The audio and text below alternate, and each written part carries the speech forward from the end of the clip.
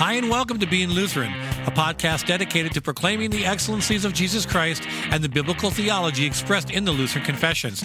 Today, Pastor Jason Goodham, Pastor Brett Bowe, and Pastor Adam Osier continue their discussion on Article 17 of the Augsburg Confession, looking at an Old Testament passage in Daniel chapter 9.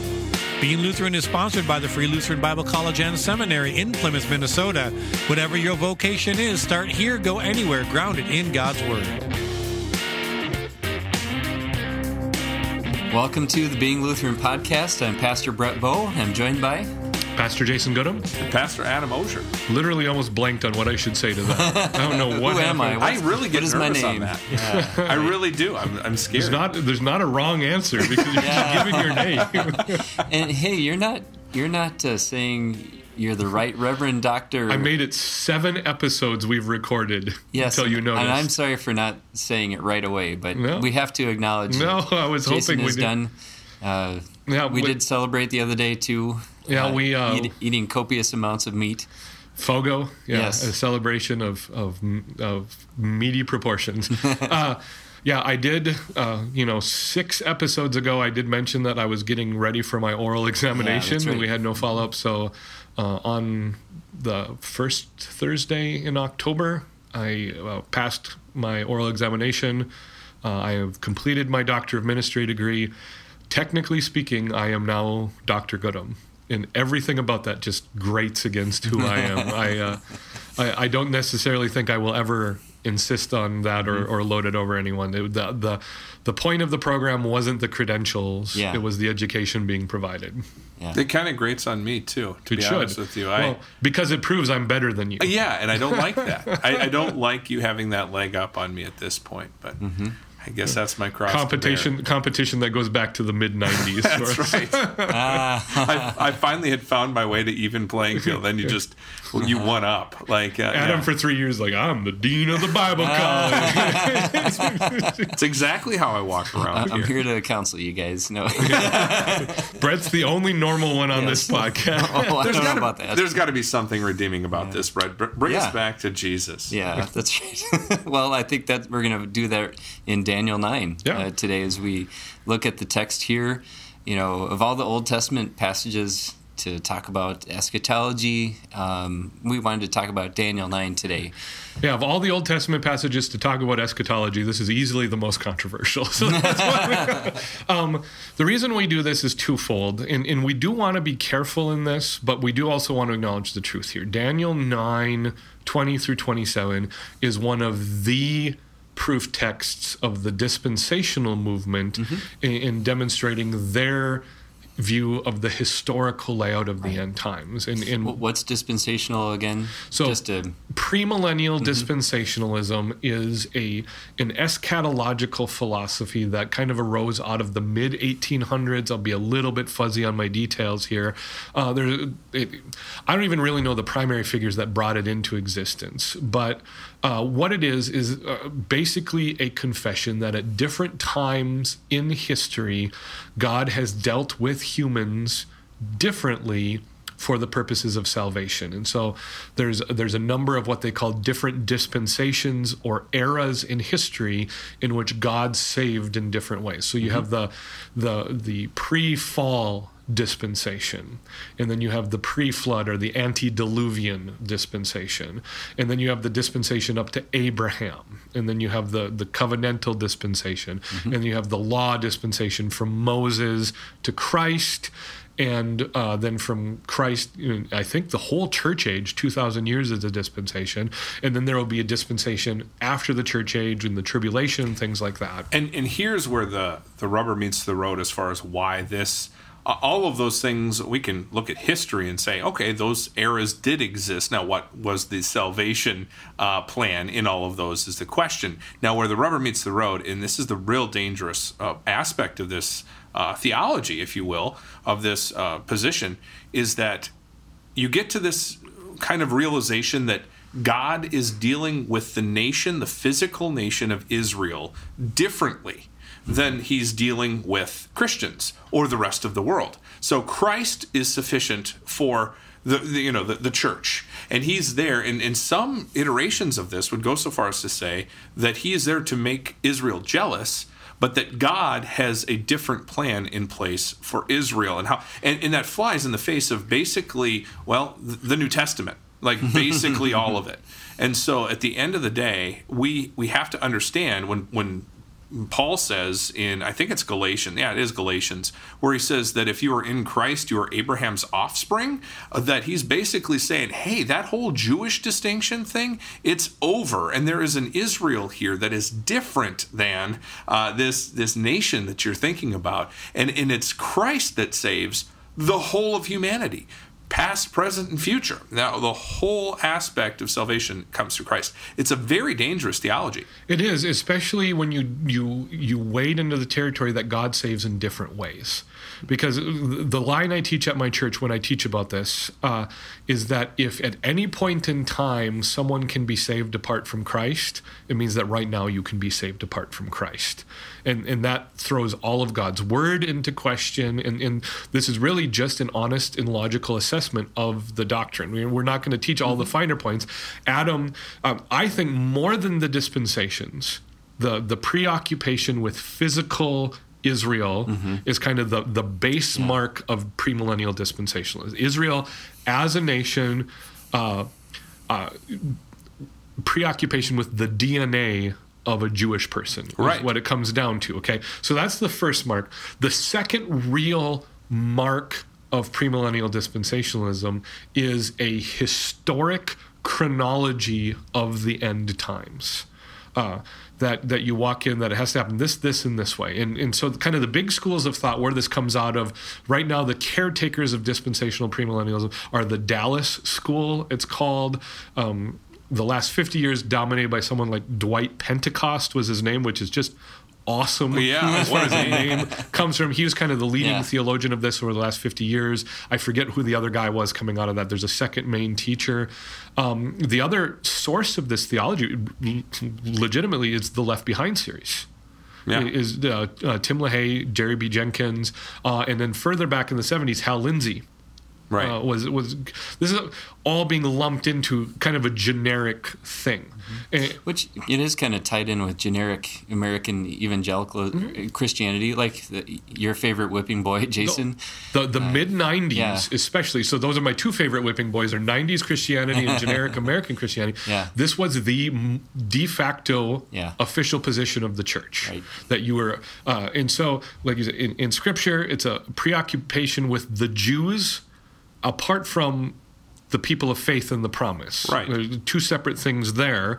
The new preoccupation was the reforming of the geopolitical nation of Israel in 1948. That kicked into gear all of the eschatological sensationalism of the last 75 years. That created a massive obsession with Israel, with every world event being tied to something in Scripture, especially in the book of Revelation, starting with more or less, say, Revelation 12 and on. And so that's what we're looking at. One of the key proof texts for the dispensationalism is Daniel 9:20 through 27. Yeah, which we should probably read it at this point in the episode. Yeah. But thanks for giving that background, guys. I think it's good to have that in mind as we come into this. So I'll go ahead and read that for us, Daniel 9:20 through 27. I read in Jesus' name. It says, "While I was speaking and praying, confessing my sin and the sin of my people Israel, and presenting my plea before the Lord my God for the holy hill of my God, while I was speaking in prayer, the man Gabriel, whom I had seen in the vision at the first, came to me in swift flight at the time of the evening sacrifice. He made me understand, speaking with me and saying, 'O Daniel, I have now come out to give you insight and understanding. At the beginning of your pleas for mercy, a word went out, and I have come to tell it to you, for you are greatly loved. Therefore consider the word and understand the vision.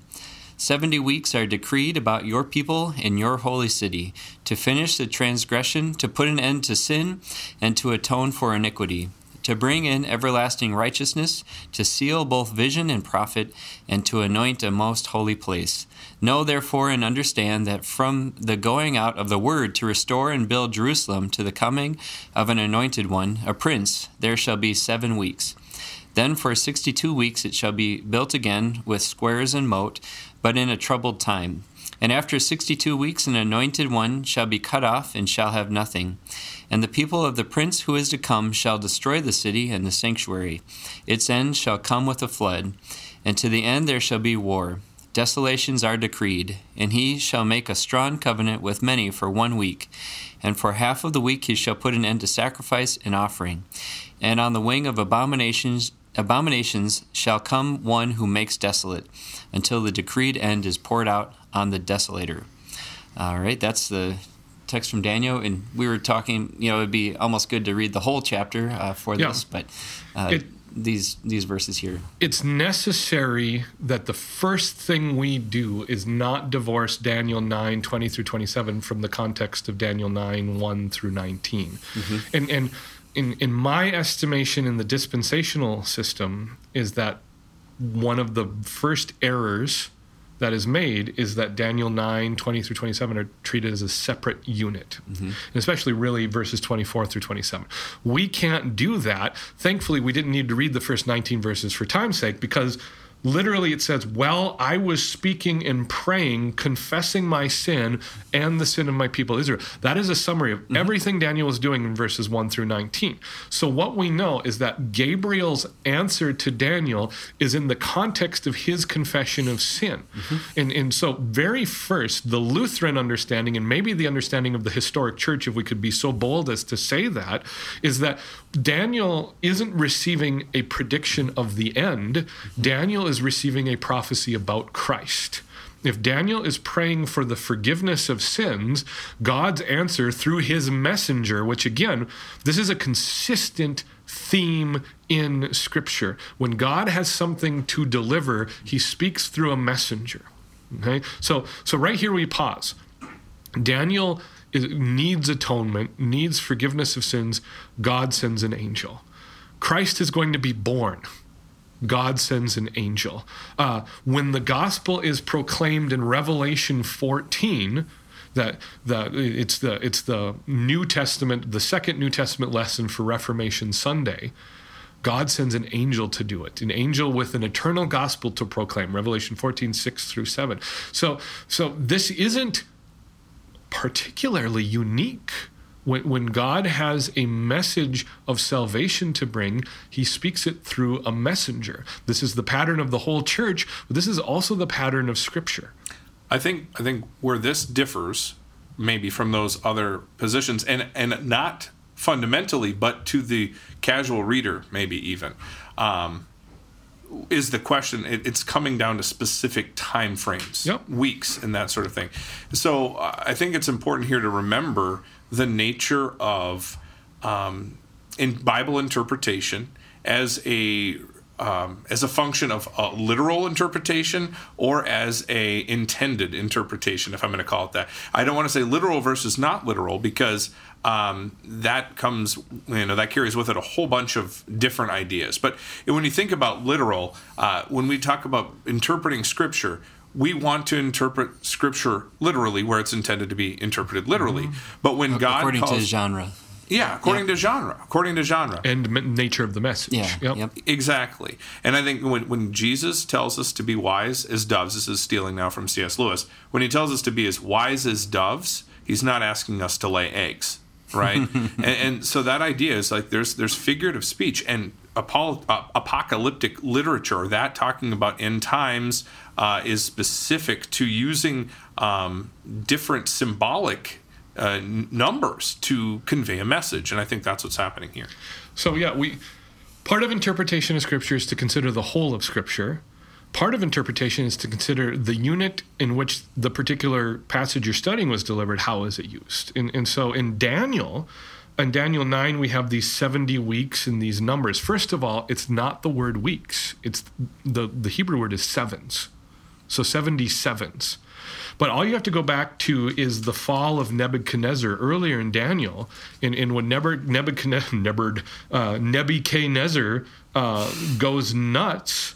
The prophecy is for time, times, and half a time, and we have to be careful with this. Daniel uses numbers in a different way than saying that this was 4 years ago, or that in 1 week we will be attending a banquet together, Adam. Right. That sort of thing. That's not the purview here. That's not the intent. Is the numbers tell us something about the truth. So another way to understand this, and we'll especially get this next week when we talk about Revelation 20, the number 1,000. Okay. Mm-hmm. Well, is that a literal 1,000 years, or is 1,000 used anywhere else in Scripture in a symbolic way, in a way that's communicating a different kind of truth? So in two different ways, you repeatedly have 1,000 angels. Now, is God trying to tell us that the precise number of 10,000 angels or 100,000 angels is or 1 million? Or 1 million. I'll help you with the math there. Thank you. Yeah. Pastor, not a oh, easy. But whatever the case might be, are we looking for a specific amount of angels, or are we looking for a lot of angels? Right? The other passage, and I think it's in the Psalms, where it says, the whole world is yours and the cattle of 1,000 hills. Yes. Does God only have 1,000 hills and the cattle that is on those 1,000 hills? Or is the idea to communicate that there are a lot of hills with a lot of cattle, just meaning the scope of everything God owns? It's all God's. Yeah. Is the point. It's a big picture. So that's 1,000. Can we, in Scripture, let me shut up here, Adam, and then you can talk. Yeah. Is there any place in Scripture where the number 7 holds a great amount of significance? And the answer is absolutely. Mm-hmm. So you have the completion of creation that it's talked about, and 7 ends up being a highly important number for the perfection of something that God is doing. So can you guys think of another example where this idea of 77s is used? Well, repentance and forgiveness with Peter. Exactly. Yep. Peter says, how much should I forgive my neighbor? And in the customary Jewish, acceptability was 3 times, right? Yeah. Was it 3? Yeah, it was 3. And then he goes, should I go up to 7? Because he's going to the next number that indicates completeness, right? And Jesus says, I tell you 70 times 7. In every sermon you'll hear about this from a dispensationalist, from a Lutheran, from whoever, will always say, the point isn't that God said the 491st time you don't have to forgive. The point is you got to be complete with your forgiveness. And that's the whole point. And we're fine with it there, but when we come to this, it's 490 years. Or 490 weeks, however you want to look at it. To be fair, the hang-up is because it's talking about something that we can conceive of literally, right? Right. And physically measure it. But, what you're saying, first of all, is now I have to delete every one of my Evernote notes where I'm keeping track of the amount of times I've forgiven you, because 490, man, that bites. Yeah. But the other way to attack this, or to approach this, or to address this, is what happens if this is legitimately literal. Okay, first of all, it's talking about weeks. So 70 weeks or 77s are, what happened 70 weeks after Daniel heard this prophecy? 70 weeks is a year and 4 months? Something like that. Yeah, right around there. Mm-hmm. Was really this, well, obviously that's not what it means. Right. Well, then it goes into 7s of what? Right? Yeah. Is it 7? And the natural, not natural, the typical interpretation by some is to take it into years, right? So make it 70 times 7 years. So 490 years after Daniel. And what ends up happening is we get pretty close to the time of horseshoes. Christ. But yeah, horseshoes, hand grenades, and government work. We get pretty close to the time, but it's not precise. Exactly. And you got to fudge the numbers. And that works for me when I'm doing accounting for my own sake. If I'm close, I'm happy with it. But I just talked to our business guy here, and he was in early yesterday morning. So I had this accounting thing I couldn't figure out at home, so I had to come in early because it was driving me nuts. I had to be exact. He goes, most people wouldn't have cared. And I said, yep, I would have just been, if I'm within 20%, I'm good. And that's kind of what you have to do with those numbers to get us to Jesus. But the whole point of it is to get to Jesus, but not in that way. Mm-hmm. The whole point is that at the appointed time of God's choosing, he's going to deliver a Savior, because, again, Daniel was asking about forgiveness. Yeah. Yep, confessing my sin and sin, and interesting, and the sin of my people Israel. And the sin of my people Israel. And you stop, and does that sound familiar, that at the appointed time of God's choosing, does that ring a bell? Mm-hmm. And suddenly you do a hop, skip, a jump, go to Galatians 4:4, and in the fullness of time, God sent his Son, born under the law, born of woman, that we might receive the adoption as sons. And you look at this, and it's fantastic. 70 weeks are decreed when all of these things are going to happen. And there's some really troubling, horrible, evil things. There's some really positive, redemptive things in the narrative of Daniel 9, 20 through 27. But guess what? During the life of Christ, as we were preparing for historical redemption, there are some awful things that happened, especially to Christ. Mm-hmm. There was some judgment things that happened. I think there's room to go far afield from Christ to talk about AD 70 and AD 120, to the judgment of the temple, and then finally the destruction of Jerusalem, all as symbolic things to say, you know what? It's a pretty bad thing if you reject Christ and his redemption. Mm-hmm. But what Christ did for you, what Daniel was looking for as he was suffering in exile, away from the promised land, away from the temple, which was the place where God had revealed himself and his name, apart from all of that, he needed forgiveness. Mm-hmm. God sends a messenger and says, this is how you will ultimately be forgiven. And it's just a much healthier and a much more scripturally consistent way of understanding this passage. Mm-hmm. Mm-hmm.